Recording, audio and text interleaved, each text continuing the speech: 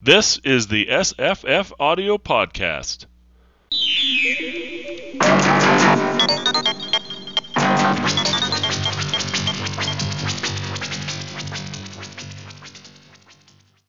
I'm Scott.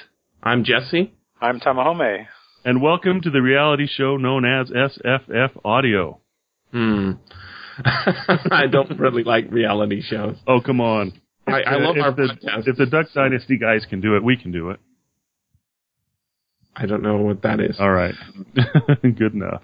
We're going to be talking about the Cyberiad, which is a quote-unquote series of humorous short stories by Stanisław Lem. Mm-hmm. First published in Polish in 1965 and then appearing in English in 1974. I couldn't even, I can't imagine this being translated from a foreign language because it's so about words. Yeah. There's so many puns and there's even some rhyming. Yeah, I felt the same way, from the very first story. I mean, the very first line is, one day, Troll the constructor put together a machine that could create anything starting with the letter N. And then it goes through all this stuff that he makes out of the letter N, including, nothing. Right. Yeah, ask him to make nothing. Negative, yeah. And Polish is not exactly, it's not like a Romance language. It's not exactly the same as English. Yeah. So I'd be really interested to know what it was, Either Lem is the genius, or the translator's a genius, or they're both geniuses. But it's amazing, really. I think Lem is a robot. Could be. He certainly loves robots, I think. Yeah. And I think this is it's kind of very modern. It doesn't feel like it's from the 60s, Yeah, it doesn't at all. It feels timeless because, I don't know, maybe it won't be timeless, but it's interesting that a lot of the stuff that he's bringing up are things that we're talking about nowadays. Yeah, I was talking to Steen yesterday about this book, and I was saying, it's like he's almost like he's H.G. Wells, and there's no one else around him who writes science fiction, and he's just showing off how, full of great ideas he is. And he says, I don't need to develop this much. Someone else will get to it later and fill in all the details. But I've got this, and look at this joke. And this joke sort of sums up the plots of 6 or 7 novels, or the premises of 6 or 7 novels.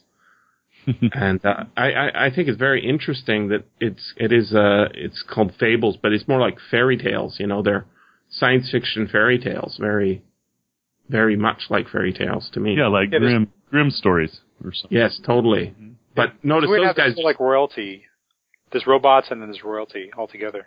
Yeah, everything's a kingdom. I mean, the kingdom of this planet and the realm and the princess and all that stuff. But the Brothers Grimm, they were editors. They were not the creators of those stories, right? Mm-hmm. So this guy is a genius. I can't believe how smart. I was quoting on Twitter all this week about little snippets that I just catch and I say, I gotta write that down before I forget it.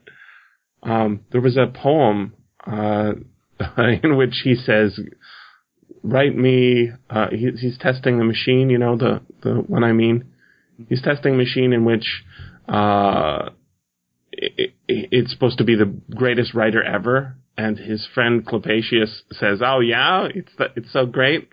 I want you to write me a poem only using the letter S about a haircut. And it has to be epic and wonderful and deeply heartfelt and tragic. And he does it. Like, holy crap. Yeah. This guy's awesome. And that is one of those things that, like, how on earth was that translated?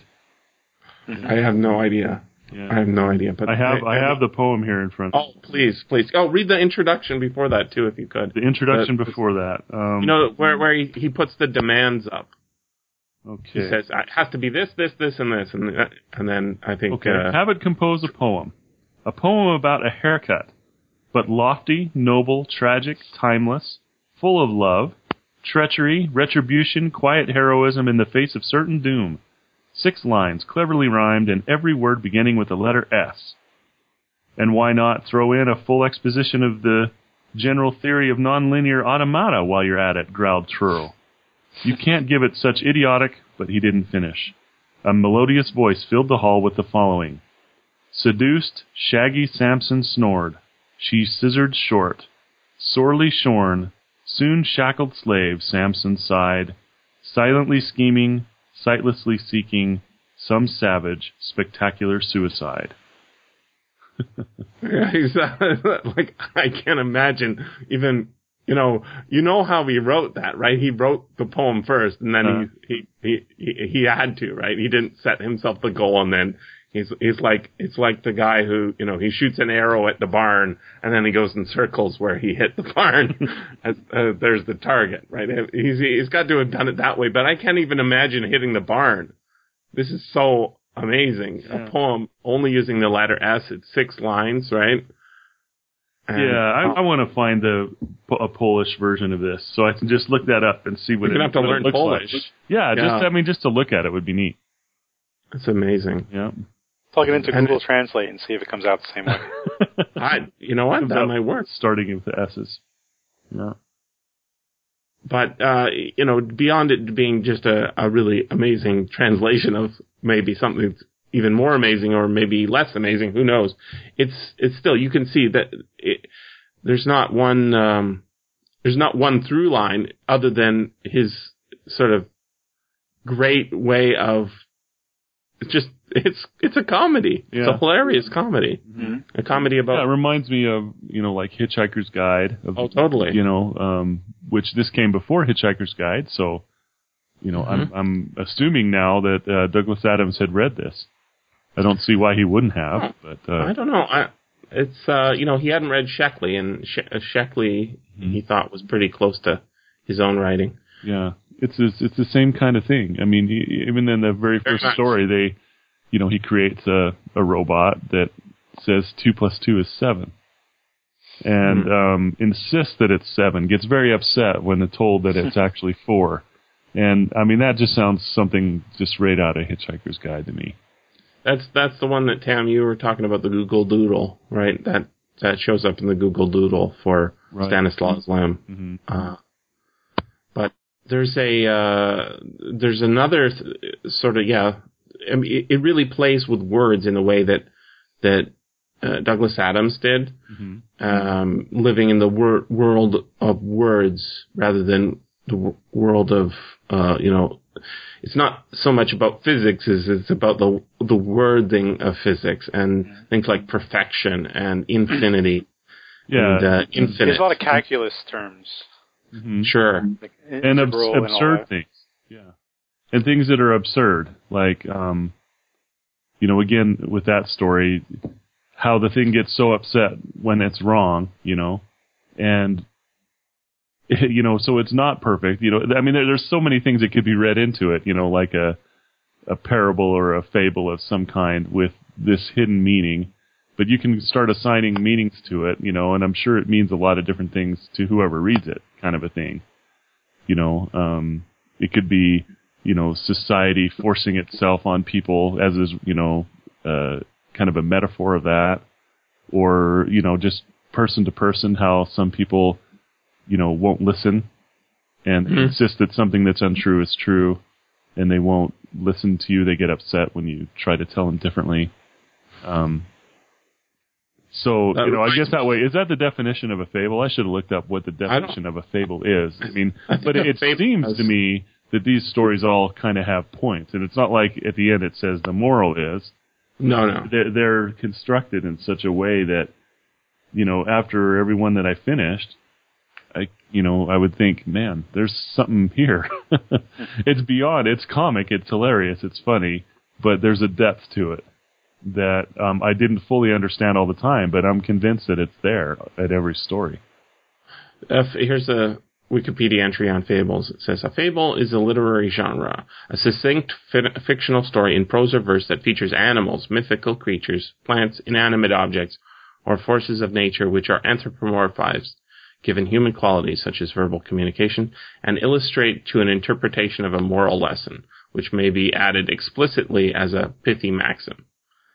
So like Aesop's Fables always has there's a little story, and then there's a one-line illustration of what the story is supposed to give you a feeling about, or like cheaters never prosper or something like that. Yeah, and he doesn't end his stories with that. No, but it feels like it's there. It's almost like, well, put your own line at the end of it. It says the moral of this story is, or whatever. Yeah. I think people would put different sentences at the end of these stories too. I don't think that they're, I think that they are ambiguous. Yes. And we need to get Eric Rapkin assign a lot of different things to it. Yeah, I'm curious. I think Rabkin has talked about this, but I don't even remember how this got on the schedule. How did this get on the schedule? I said, hey, let's read that because okay. Yeah, because I have. First of all, I'm really interested in Lamb. I've been getting. I read. I think it was in Wikipedia that he had a friendship with Karol Wojtyła, who became Pope John Paul II. Oh. And I thought, that's interesting. So I actually contacted a Lem scholar who told me that is an overblown or overstated. They didn't really have a friendship. They were acquaintances. And Poland's a small country. Yeah, and Stanisław Lem he participated. Some of the things that Pope John Paul II did was he would have these big groups of scientists and things come to the Vatican, and they would have a little conference, and they would talk about various things like evolution or whatever. So, in an attempt for him to understand the current thought and all this stuff. But Lem would participate in those things. So anyway. Poland's a pretty interesting country when you look at its history and its artists and such, and there's always uprisings going on, and the artist community is it's sort of a very tight knit country, and it's sort of stuck between much bigger powers. But it wouldn't surprise me that they would know each other even if they're not the best of friends, just because it is such a tight knit community. Yeah, for a big country in Europe, Sure. So anyway, so that kind of started my interest, and gotcha. I've been wanting to read lots of Lamb, and I read Memoirs Found in a Bathtub, or I listened to it on Audible as well. I listened to this one on Audible as well. And how was Memoirs? Audible gave me some credits to give out to. Yeah, but I thought it was excellent. So well read. I can understand why. Oh yeah, great. I can't understand why Jenny quit this book, because it's like it's so easy to read, especially as an audiobook. She didn't take the audiobook though, so maybe that's why. Yeah, it was excellent on audio. I thought you were like the poetry robot at least. She did. She mentioned to me, some of the poetry stuff. The idea that poetry is nothing more than you can shove into a, what I forget how it was exactly put, but it was something like he put the whole universe into this robot and got drivel. Yeah. I mean, I can't remember what it was that he kicked on to stop getting drivel out of it, but he was very disappointed in the first poems that were coming out after giving it all the knowledge in the universe. I thought that was an interesting thing. It's also interesting in that this is supposed to be a book of fables. Usually fables don't include the same characters over and over again. There are, it's a couple of animals or whatever, and then it moves on to another pair of animals. And, when you've got the fox in one story and then, 6 or 7 chapters later you've got a different fox, it's probably a different fox. It's probably not, doesn't have to be the same fox. Well, that's cool. But in this case, we've got a couple of robots that sort of are the main characters, and it's kind of, if you look at it as a novel, and that way it's sort of unclear what order things are supposed to be in, or even what time this is supposed to be happening. Is it the distant past, the distant future, or I think we're explicitly referenced in here, right? Human beings. as a footnote, mostly harmless sort of thing. Pale faces. Yeah, yes. pale faces. That's funny. Mostly harmless sort of thing. That's a perfect way to put it. Yeah. It's not of major interest, right? Except for to that princess in that last story, right? Squishy, muddy pale face. She wanted to marry one. Yeah. That's the part I had sort of a chuckling fit. At like 3:00 in the morning, I got up to brush my teeth. I realized I woke up and I said, my mouth is terrible. I had fallen asleep without brushing my teeth. So I go and I brush my teeth and I put the audiobook on. And, the quote, it just was, it was doing the story. And then, I'm in the middle of this scene, where the princess, what's her name? Miamalak? Is that her? No, Miamalak is the robot. That was his human name. Oh, Ferrex. Ferrex is the princess, Prince Ferrex and the Princess Crystal. Crystal. Okay, got it. Okay, here we go. So she wants to be convinced that he's really human, or at least a biological. Because is she a biological? I don't think she is. No, she's a robot. Everybody's a robot around here, right? Yeah. But she needs to marry a biological.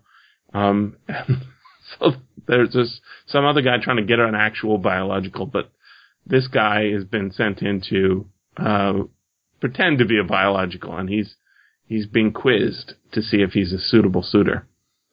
And she says, "Tell me, tell me, you who call yourself Mimalak, the Paleface, what do you and your brothers do during the day?" "Oh, princess," said Ferrex, "in the morning they wet themselves in the clear water, pouring it upon their limbs, as well as into their interiors, for this affords them pleasure.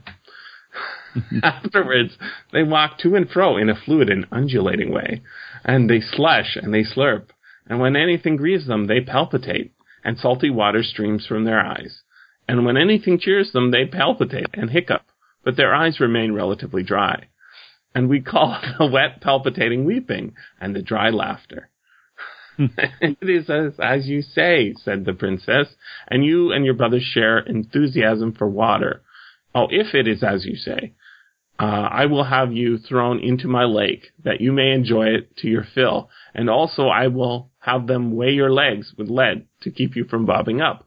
"Your Majesty," replied Ferrex, as the sage has taught him, "if you do this, I must perish, for though there is water within us, it cannot be immediately outside us for longer than a minute or two.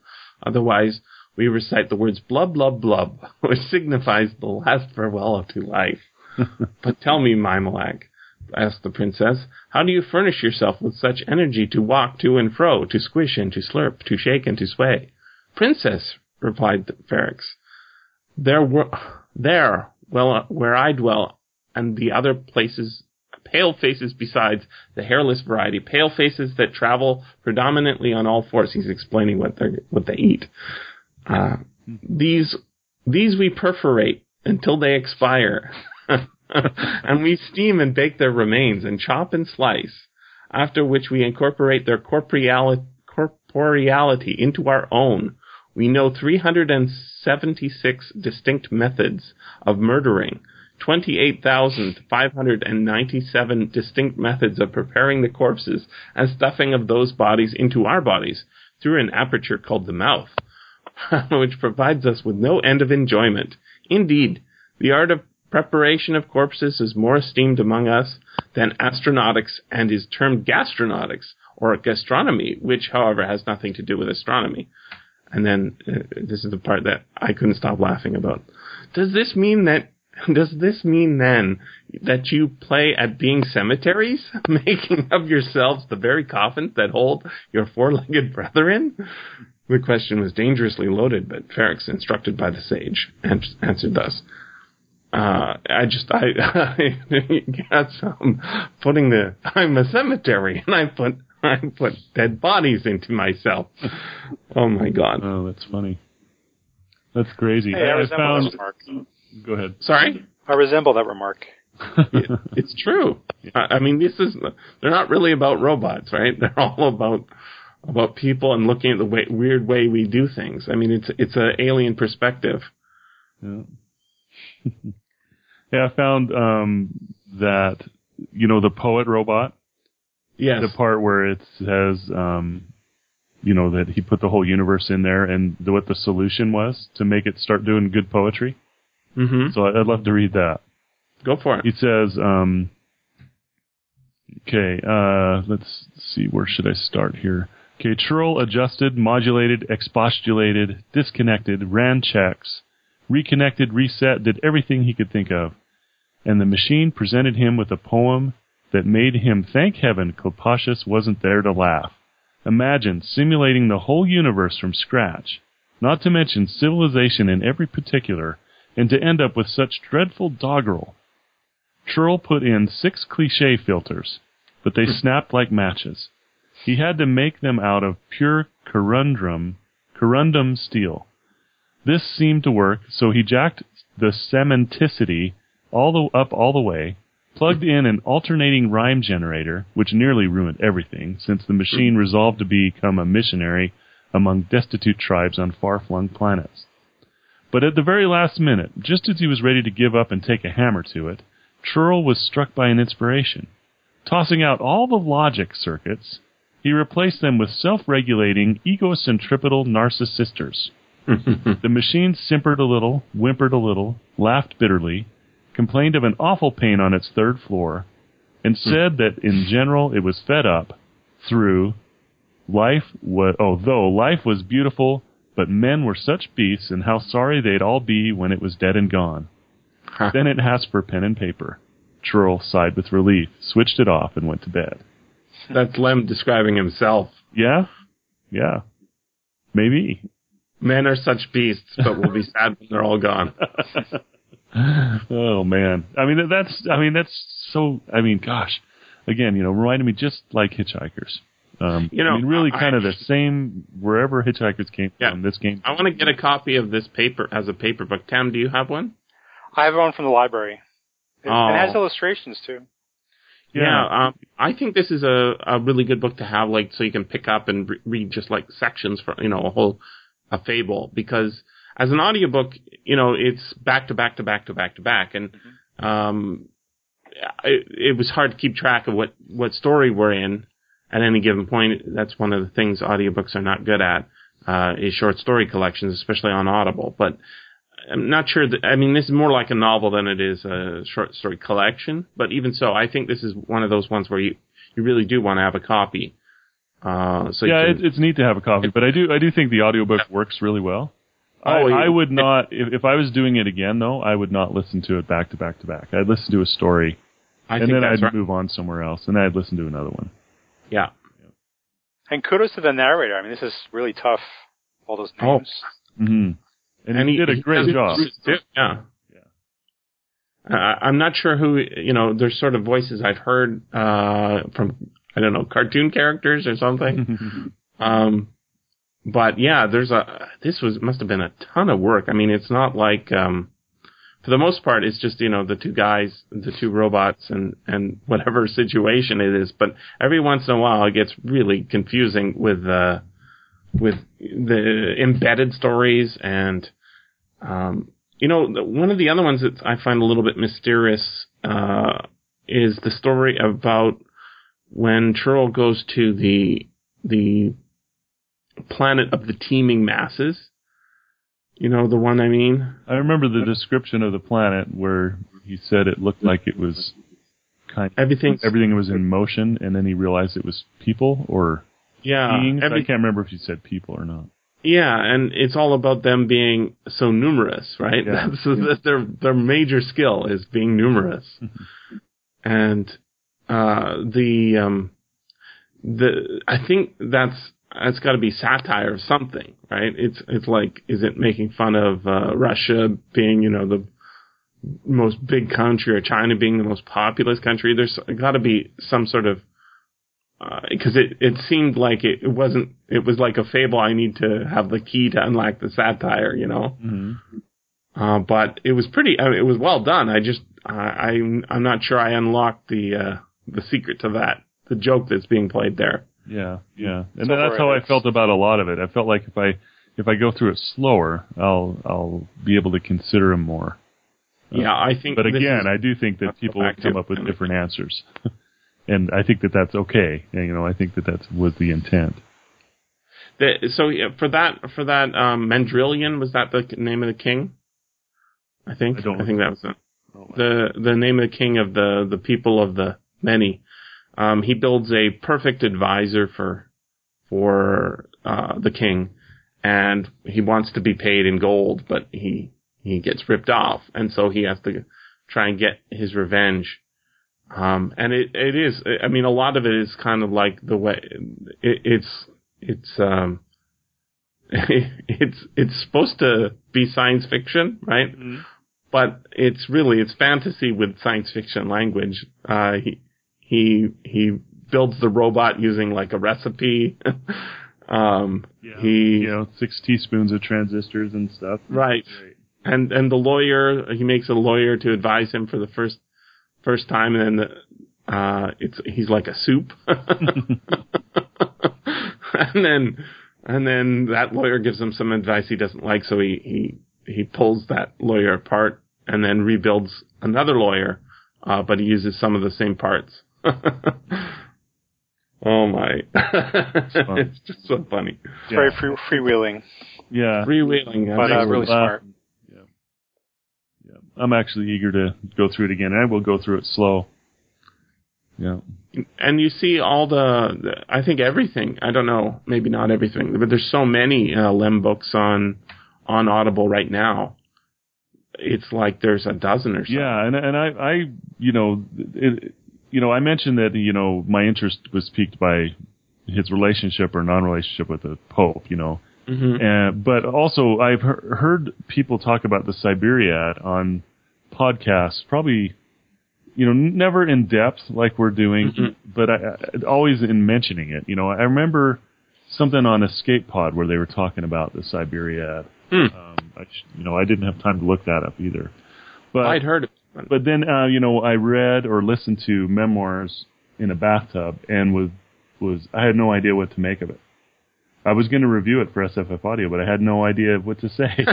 I had no idea. I listened to it, and I even listened to the first third again, and I was like, what in the heck is going on here? And then I mentioned that I talked to that. Yeah, it's just odd. Humorous, I guess, yeah, somewhat. But the guy that I spoke to, the Lem scholar, his name is Dr. Pete Swirsky. And I just found a letter that he sent me, or just a quick little note. He said, "Hi, Scott. You'll probably want to get a copy of my book of interviews with Lem, which is called A Stanisław Lem Reader. Alas, Lem, Polemics is a book that he's writing right now. Will be out only in late summer, which is coming up, because I talked to him earlier this year. And then he says, if you found memoirs baffling, and you're not the only one, you could try my Of Literature and Knowledge, which is the name of another book. The last chapter is on that peculiar book, in the light of game theory."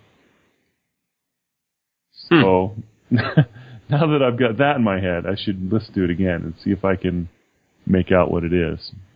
Or get a copy of this book of Literature and Knowledge.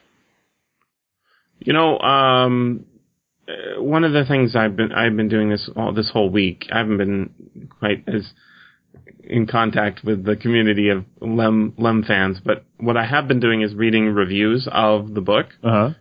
Especially if you go to Audible or Amazon. The reviews are very strange because, usually with most books you get sort of a certain style of review that you sort of come to expect.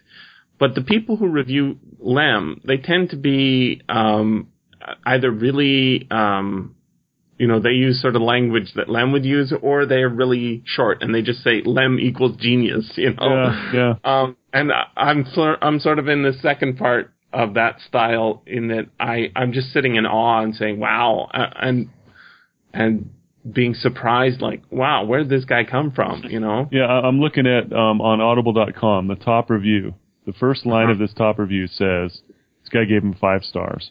Imagine a mixture of Borges, Calvino, Saint-Exupéry, I don't know how you pronounce his name, Pynchon, Douglas Adams, Samuel Beckett, L. Frank Baum, Dr. Seuss, Lewis Carroll, and perhaps a little Philip K. Dick.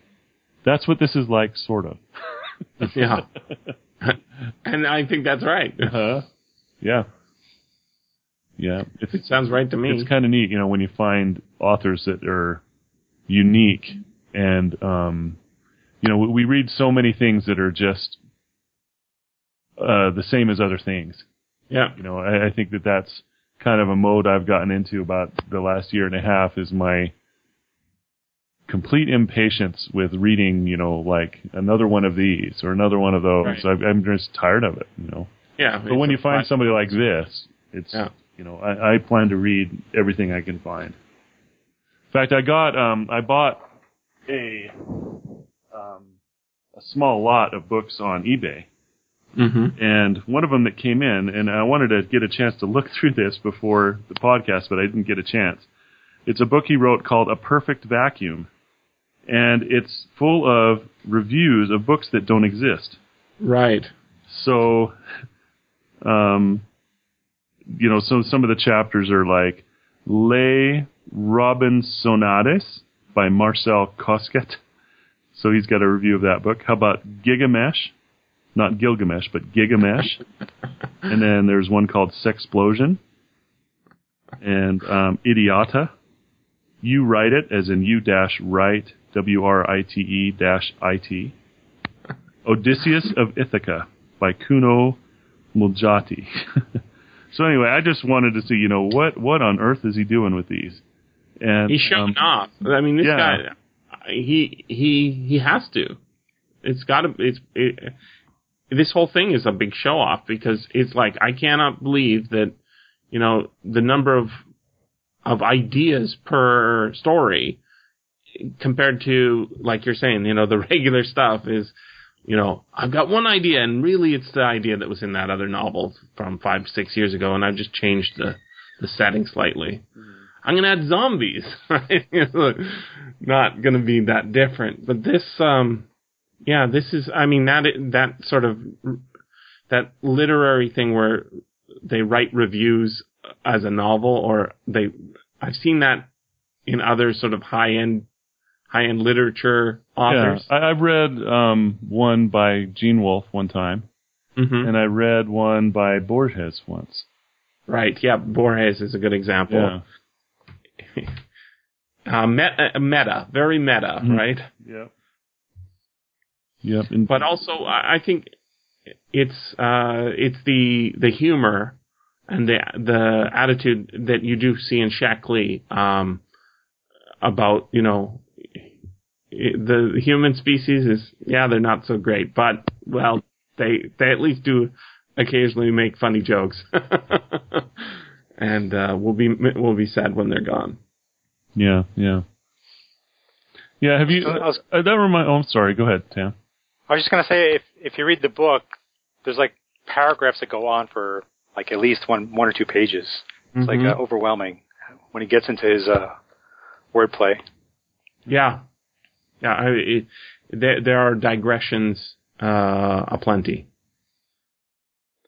But maybe notice they're not 400-page digressions. This is a very short book, right?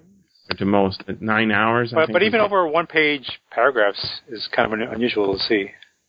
Well, these days I think that's true, but Dickens famously has very long paragraphs. Right? Oh. Mm-hmm. It's just a more modern style to have the dialogue. Mm-hmm. I think. And maybe Jenny would want more characterization. Yeah, I really was curious as to why she would. But, the thing is some people who like Lem don't like this book. And here's a example of a negative review from Amazon. It says, this book received such great reviews, but I found it incredibly boring, particularly because every story followed the same format, and there were no rules to his universe. And that's all true. There are no rules. It does follow the same format.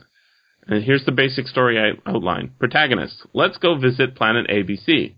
King of ABC. I have a problem, you need to solve it. It might be considered a riddle. Protagonists, We'll just create a machine to do it because we can build machines that can do absolutely anything. King of ABC. Alas, you've outsputtered me. Protagonist. That was troubling. Let's not go to ABC again. That's exactly what does happen every time, right? If you can create a machine that can do anything, then basically the machine and its creator are basically gods, and therefore will be nothing interesting in their stories. I think that's true, except I disagree that it's not interesting. It's just interesting in a very different... It doesn't feel like science fiction at all.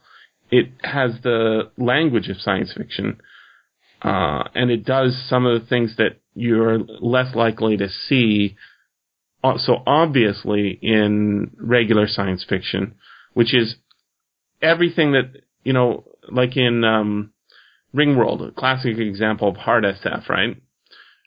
Everything that happens in there that is impossible is hand-waviumed away, right? Mm-hmm. Because he's got this one idea he wants to explore. Well, you can't go faster than the speed of light. Well, that's explained by the hyperdrive. Well, this book says all of language is hand-wavium, right? So going right back to that very first story where he's arguing with the computer that can build anything, right? About whether it can make, sodium or not. Because sodium starts with an N or something. The fact that sodium starts with an N, in Latin doesn't mean so the argument about language, I think, is the whole point of this as doing it as a science fiction story, in that we think when we name something, we've understood it. But really what we're doing is running around the universe, and I think this is actually in one of the stories, running around the universe and labeling everything, trying to make sense of everything.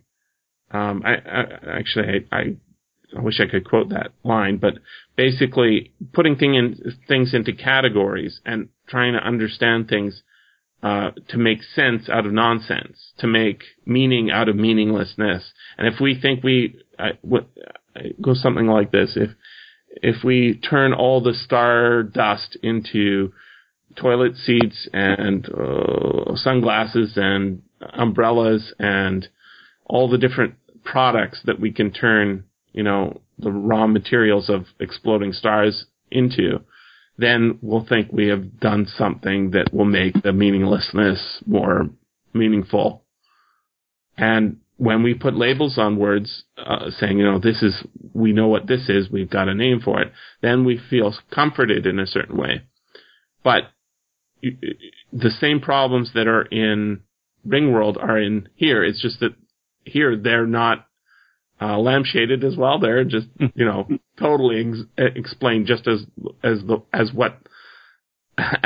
jokes, basically, which is another way of saying, our labels are not that great. He says, at the end of this, he says, you could replace Lem's robots with summoned demons and his spaceship with a horse, and the story would not change because there are no rules in his universe. And this is an incredibly unforgiving fault. I think that's right. Which book is that of this one? This is of this book, yes. Okay.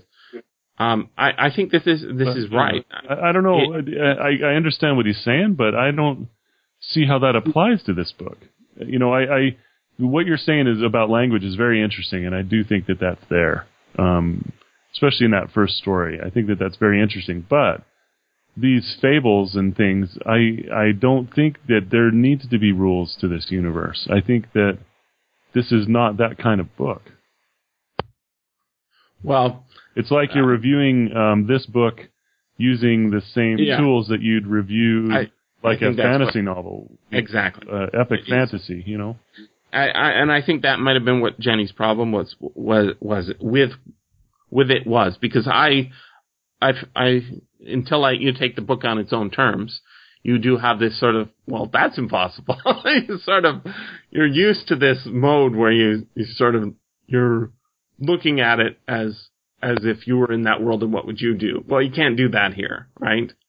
You can't engage on it on a level of, there's not maybe as much participation in the book as there is in sort of an adventure story, because there are no rules in that anything can happen and everything does happen. So it's you sit back and laugh rather than jump in and turn the page as a participant. I almost take it like a droopy cartoon where any outrageous thing can happen just for the amusement. Droopy cartoon like the sad dog, right? Yes. I haven't thought of Droopy for a long, long time. Directed by Tex Avery. Tex Avery, yeah. Nice. I think Tex Avery would be a good animator for the cartoons. Yeah. Has anybody ever adapted this to like comics or animation or anything? There is a YouTube video of one story, but I was looking at the YouTube video yesterday, and one of the comments was, again, these Lem people are pretty funny. He said, the adaptation is terrible. They use these saggy pale faces instead of pristine shiny ones. And it's like, oh yeah, he's making his joke. I get it. Yeah. I think, I mean, when you're reading the stories, you're noticing, they're just like people, right? These robots are just like people. And then every once in a while you're reminded, one of these kings will say, I'm going to bury you in the ground and let you rust. And you say, oh yeah, they're not really humans. And at some point, I think it's supposed to be set in the distant future, because at some point he says, the ancestors of all robots, right, is so far in the distant past that they were supposed to be saggy biologicals or something, but who knows? Who knows, really? I mean, it seems much more likely that we evolved from silicon in the Silicon Sea or something like that. Yeah. But cool, yeah. Unique book. I recommend it. Yeah, I think it's going to be. I'm going to try and get maybe you can find me a copy on Paperback Swap. Sure I can. Yeah, I'll find you one. And Tam, yours is illustrated. I assume it's a hardcover? Yes. Okay. Did you get a paperback version, Scott? Yeah. Does it have illustrations? Yeah, it does. It has them in here. And okay. You know that Google Doodle? Did you watch that thing? It's in exactly that style. So they took the style from these drawings. Yeah, I couldn't. It's a puzzle, right? I couldn't get past the first puzzle. Let's see. I think I have to have the book in hand.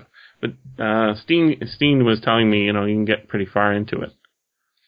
I don't see any acknowledgement of who did the drawings here, but I think it pops up when you do the bottom right. You click on something and it says Stanisław. Oh, there it is. Illustrated by Daniel Mroz, M-R-O-Z. Right. M-R-O-Z. With something over the O. Not in this copy. Oh. Yeah, what is this? Something's over the O. Why do they do that? No, I'm just joking. Don't they have the courtesy not to know? Well, if you type in Stanisław Lem, the Lem or the Stanisław, I don't know. I always when I'm doing it on the website, I just go to the Wikipedia entry because it does the weird S, I think it is, or the I, Stanisław Lem. I just say, yep, there's a letter I can't reproduce. Yeah, there's a slash through the L. Huh. Cool. I don't know how to do that. If we're done talking about that book, I'd like to bring up a quick topic. Go for it. Is that all right? Tobias Bickel on May 5th, 2013 put a blog post, and I'm just going to send it to you guys. I should have mentioned this before, but it came up when we were talking about reviews and things. He was talking about a post by a guy named Savage. I can't remember his first name. Mm-hmm. But he's one of the guys that does the Readers podcast. Okay. They do mostly mainstream fiction and things. And he was just talking about reviewing and things, and I just wanted to get your guys' opinion, because I feel like I have passed into the place that they're talking about. Let's hear. Tobias Bickel kind of puts out 2 points. He says, when you get to a point where you've read an amazing number of books, you change. You've read so much that what may seem new or interesting to most, and even to the writer of the book you're reading, is just a variation to you. Your expectations regarding the work change. Yep, that sounds right. I totally agree with that. And then number 2, he says if you're able to either unconsciously or consciously navigate the above, what you're left with isn't a raw initial passion for reviewing what you love, but more a craftsman-like examination of the book for an audience you may no longer really be a part of, but can remember being a part of. It's easy to slip into this vein by will or luck because it does allow you to keep reading a ton while reporting back on the basics of what you've read.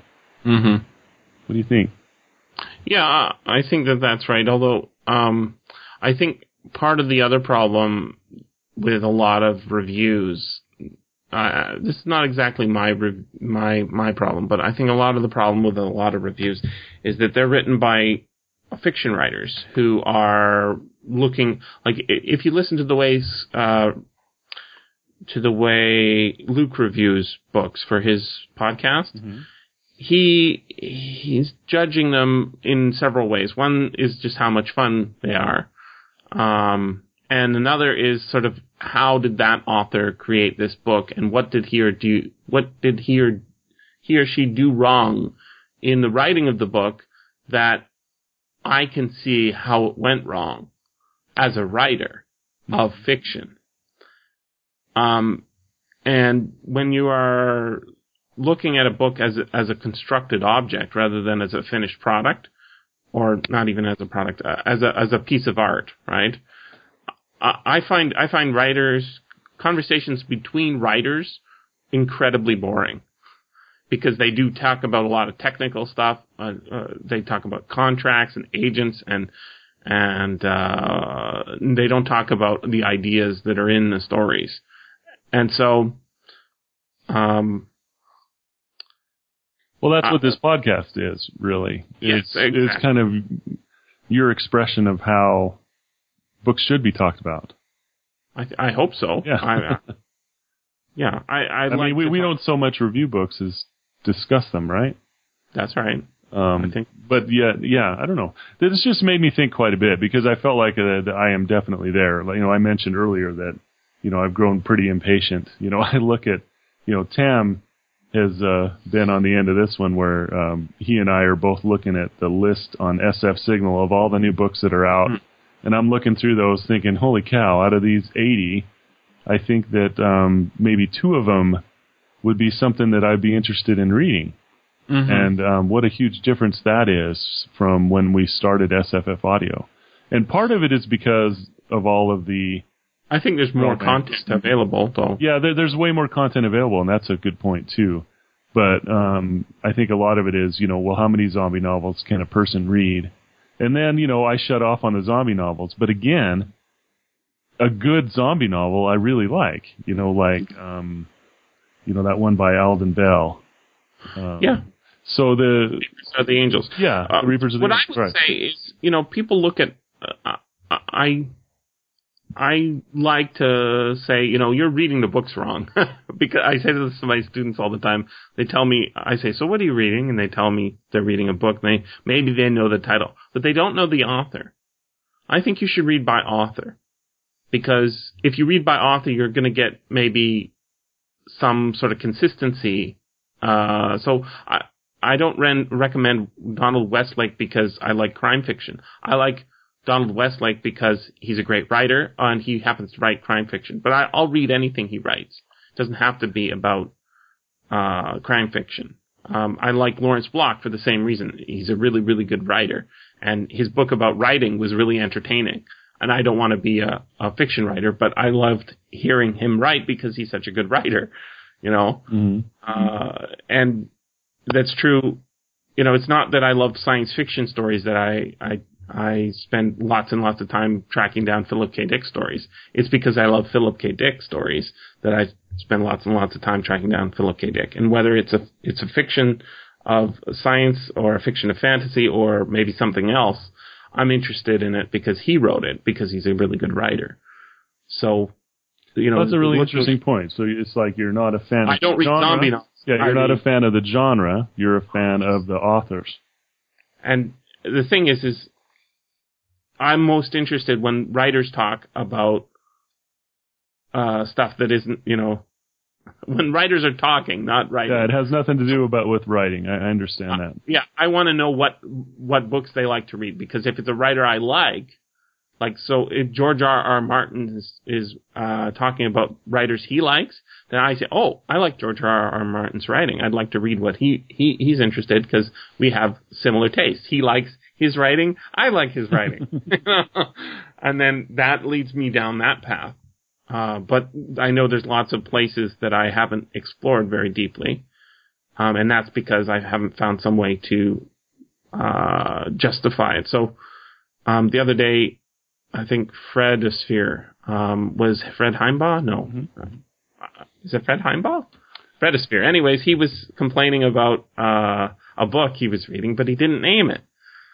On Twitter. And I was on the other, I remember, in fact, I sent him a note and I said, hey, you don't have to name the book. Yeah, I know. We were having a Twitter spat.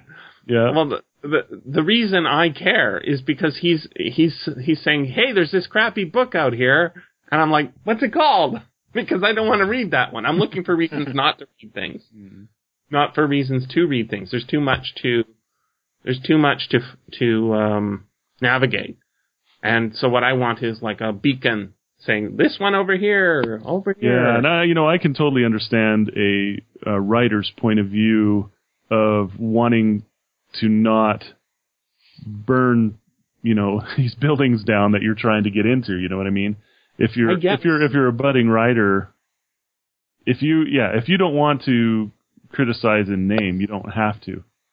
I guess, but the thing is I'm not going to force him to do it. I can't do that. Oh, sure. But what I can say is that, if you're complaining about something, I want to know about it, because I don't want to have to struggle through the same problem. Yeah. Right?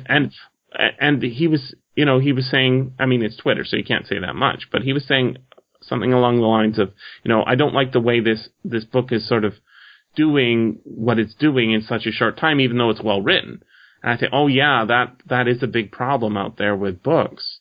I read a book and say, this is very well written, and it's got a huge, giant mistake in it. And so it's much easier for me to write a review of a negative review of a book, because I can say, yeah, and I don't know. See, since we've done SFFaudio, yeah. I have not written that many negative reviews. Probably because, I don't consciously sit here and think, well, I don't want to offend somebody. What happens though is that if it's clear that I don't like a book, I don't finish it, and I don't feel that I should review a book that I don't finish. Yeah, no, of course. Yeah, I don't review books I don't finish either. Yeah, so I don't, when I read like things like Roger Ebert wrote, he has a book called Your Movie Sucks, and I bought it. and I read those reviews, and I'm like, wow, part of it probably is courage, but most of it is that, I just don't feel like I have the time to read books that I don't like. And, again, I just don't. But notice, I think that you're doing a disservice to other people if you say, there's a book out there that's terrible, I think it's terrible, I'm not going to tell you what it is. No, but what Fredosphere was saying is that it was inspiring him as a writer. That was the point of his tweet. It wasn't a criticism. He wasn't trying to be a literary critic. I think he was saying, hey, I'm reading this book and I'm getting that I can do this type feeling. That was his original. I didn't realize that he hadn't finished it either. And I have no idea. Yeah. No, he said he was changing his tune as to it was getting better or something. Oh, okay. But the thing is like you were saying, if you are reading the book and it's no good, you stop reading it. That's perfectly legitimate. But then doesn't that mean you stop reading that author? Sometimes. In fact, I would say most of the time, if it's an author that I have not read before, then that's usually, I would have to get a really huge recommendation to try it again, to try that author again. But yeah, you're right. If it's an author that I really like, like Arthur C. Clarke or somebody who's written a couple of, howlers, it wouldn't stop me from reading Arthur C. Clarke. Yeah. For example, or Neil Stephenson, Yeah, I think, the Arthur C. Clarke ones that you're talking about are the ones that, he did when he was, on his deathbed and somebody else came in and wrote the rest of it for him. And sure. Yeah. There was no editor and the idea wasn't that great to begin with. Mm-hmm. Yeah. Right. Trading on the name to pay for the bills or whatever. But, when there is so much, that SF Signal list of 180 books that comes out every month, right? Yeah, it's stunning. Not all of them are new. Mm-hmm. Not all of them are new, but a lot of them are. Yeah. Our biggest problem is not where to start. It's where with the winnow out and say, okay, well, I'm not reading any of those because they're all garbage. Yeah. A nice cover, stupid writing, stupid premise. So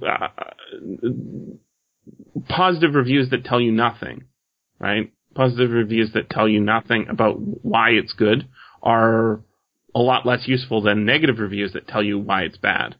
Because a negative review, in this case, is what we need to say, this is not important, this is not important. It's like you're wandering through the woods and everybody's never eaten anything before, and somebody says, hey, I put this rock in my mouth, don't eat it, it's no good, Mm-hmm. And I said, what about this bark? I'm going to try this bark. And I taste the bark. No, I don't want to tell you what this is like. You should try it for yourself. And then we find another, walk down the path a little farther along. We really need to, that's what reviews are for, I think, is to, in part, to make us think about what a book was like, but also to tell us what to go towards. It's to what to avoid and what to head towards. Yeah, from your own, it's an interesting thing, from our own changing perspectives, right? Absolutely. Almost, sometimes it's just a mood. Who knows? It's like, hey, I'm really in the mood to read, a piece of hard science fiction, and then I review something that's not, and I'm like, oh, this fails as hard science fiction. You know what I mean? And then you write a review of that and says, oh, that's no good. Yeah. When it could be perfectly fine, and that's another thing as a reviewer, it was interesting that Buchel said, hey, if you're looking, in fact, that was a sentence I think after where I stopped reading, but here it says what those reviews are basically covering is if you like X sort of thing, this hits X okay with some additional Y and Z. Yeah. If you're also into that. Yeah. So that I've written a lot of those where I think, hey, if you like Star Wars, you're going to like this one. Right. You know what I mean? Yeah. So it's like I read it from a perspective where, I can imagine that a Star Wars fan would really love this. And, right. But, I thought it was pretty good. I thought it was, it didn't, you know what I'm saying. But it's just interesting, after all the reviews we've written, to kind of get meta and think about reviews. I don't know if it'll change what I do, but sometimes I don't feel like ever writing a review again. But it really is because you get burned out of reading stuff, and you read like this book, Cyberiad, and this book reminds me of why I love it. Because I went through this thing so fast, but I just loved it, and I really want to go through it slow and write something about it. Well, I'm not sure. I'm not sure I could write about it other than to pick out a few little things here and there. But I think that's what you should do anyways, is you say, look at this, isn't this awesome? Mm-hmm. And this is pretty close to a review, or to compare it to, I think that's the other thing, is compare it to other things that you found moving and why. But it's also, because it's not a novel, we've had this problem in conversation before, is very hard to review a book of short stories. Mm-hmm. Because spending a lot of time writing about a short story and then moving to write another short story by the same author, you tend to see the same things. And what you should be doing when you're reading, I think, is comparing it to your life, right? I mean, you're the one who's reading it. You compare it to your life. So with my students, I have a little sign on my wall that says something like this: what can you tell me about this item, story, poem, that isn't about your opinion of it? Right? Yeah, I don't care about your opinion. What can you tell me about it? And then what I mean by that is, don't say it was good. Don't say I hated it, because that doesn't tell me anything. I mean, if you say, I think this is good because of blah, blah, blah, blah, blah, blah, and blah, blah, then I say, oh, I see. And what about blah, blah? And they say, oh, well, blah, blah, blah, blah. Right? It's in the context. What does it mean?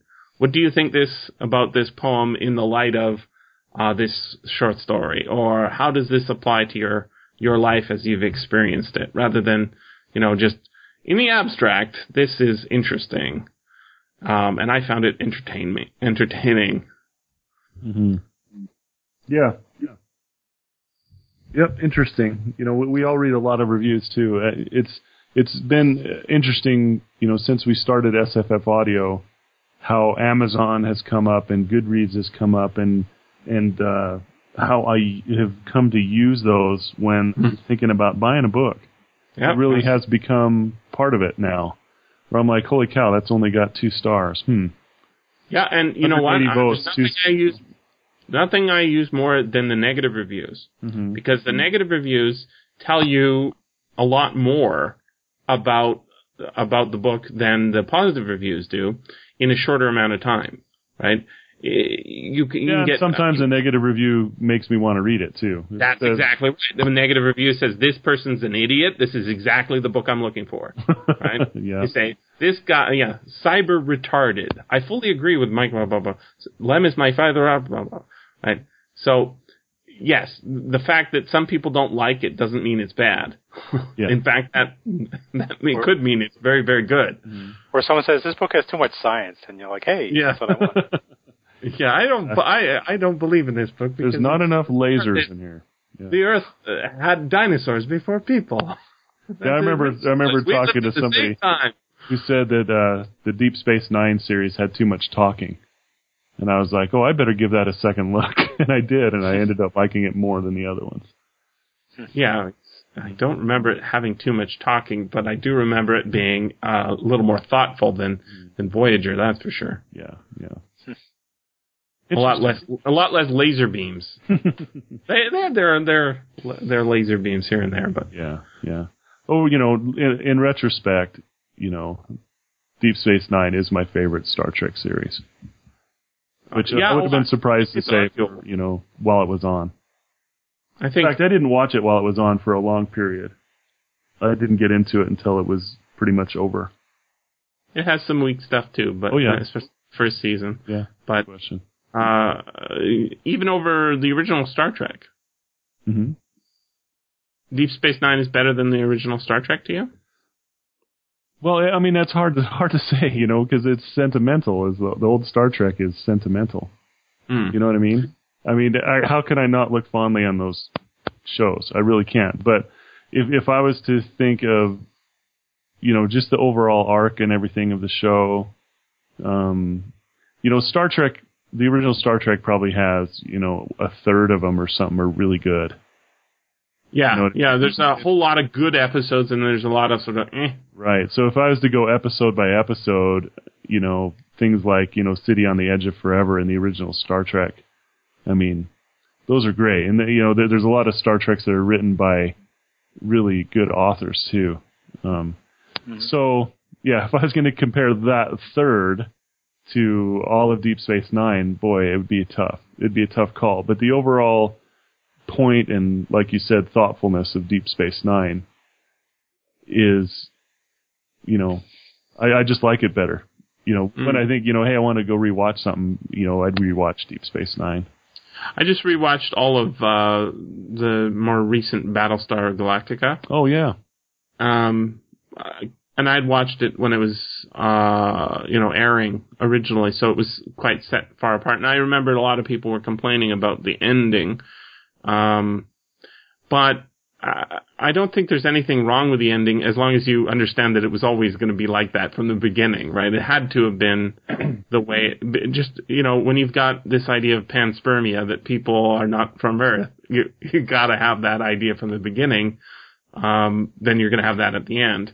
But that's a really well-constructed show. And what I appreciate so much about it is that it is finite. There is, people are killed, and they're gone, and people lose eyes and they're gone. And yet, part of the whole thing there is that, some people aren't gone, right? The people who look like humans but aren't, because they're not humans, right?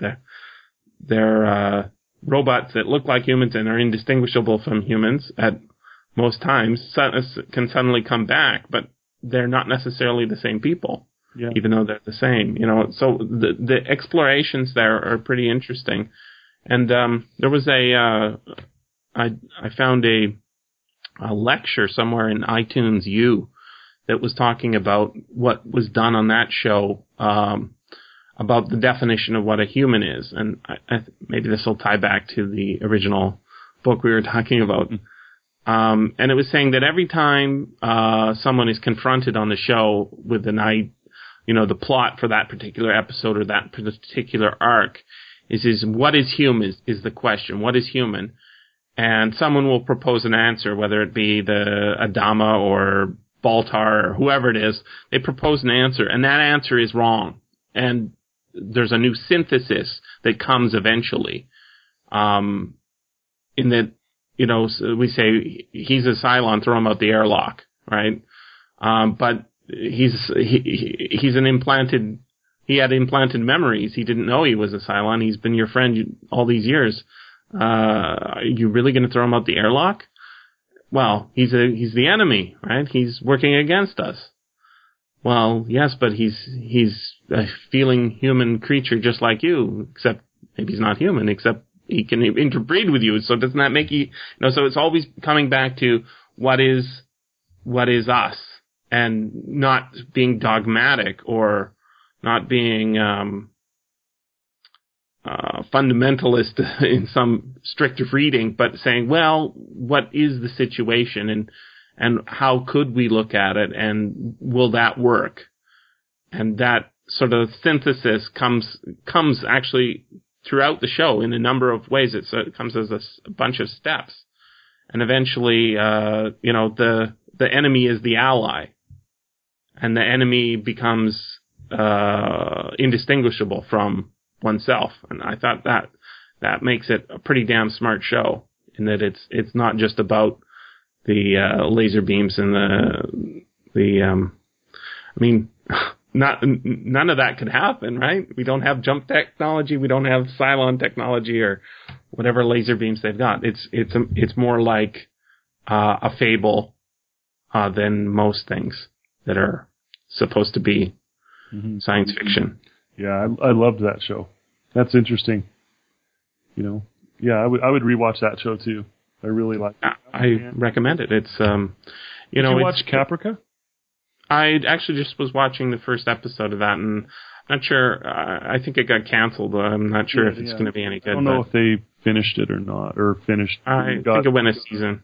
Yeah, but I don't know if they got any closure on what they were doing there. But one of the things that I think you'll like, and Julie would like this too, is at the intro, in the beginning of the show, they have the intro scene where they play the music, somebody singing in a foreign language, and then they show the number of people who are still alive, humanity. And it says, 40,000 people looking for a place called Earth or something like that. And that number would change. Yeah. So I spotted somewhere that the lyrics to that song are actually Sumerian, I think, or Aramaic. Oh, really? And it's an old poem, like thousands of year old poem. And I thought, oh, that's really clever, right? That is cool. they really they put a lot of thought into something that was a very popular show, right? Mm-hmm. So yeah, I've been thinking about picking the first what's like a 3-hour miniseries to talk about on Good Story, but I don't know. I'll have to give that a rewatch and see if there's enough in there to talk about. Oh, there's tons to talk about, especially in the light of what it's one of the best shows I've ever seen, I think. Yeah, and I agree with that. I just don't know if in the same scale as Babylon 5, except Babylon 5 had a terrible first season, right? Mm-hmm. Yeah, I remember way back when you mailed me your DVDs of Babylon 5, and I watched them and I mailed them back to you. DVDs? Oh, yeah. Probably. It can't have been that. It can't have been that long ago. They were DVDs. I VHS'd them off of TV. Oh, you had DVDs and you sent them to me. Same with Firefly. That's how I watched Firefly. You sent them to me. How kind of me. Yeah, very kind. The gift of kindness. Yeah. So, Sam, you seen all this stuff? I haven't seen like all the Battlestar Galactica or Babylon 5. Mm-hmm. You have seen Porco Rosso though, right? Yes. Yeah, that director Miyazaki, I've seen like all his movies. Mm-hmm. I came across that movie on a Lego page. Somebody had made a airplane out of Lego, and I'm like, what kind of airplane design is this? I haven't seen this before. And then they had a little minifig with a pig, and they say, hey, it's Porco Rosso, and I'm like, who's that? So he's like a fighting soldier airline pilot. Yeah, but he's got like a human girlfriend or something, right? Yeah, they don't show it. Oh, okay. What do you mean by it? Maybe I don't want to know. Yeah, there's nothing like that in it. Don't worry about it. I don't know what it is, but okay. Any consummation of their relationship. Okay. Good to know, I think. This has been the SFF Audio Podcast. Please join us at www.sffaudio.com.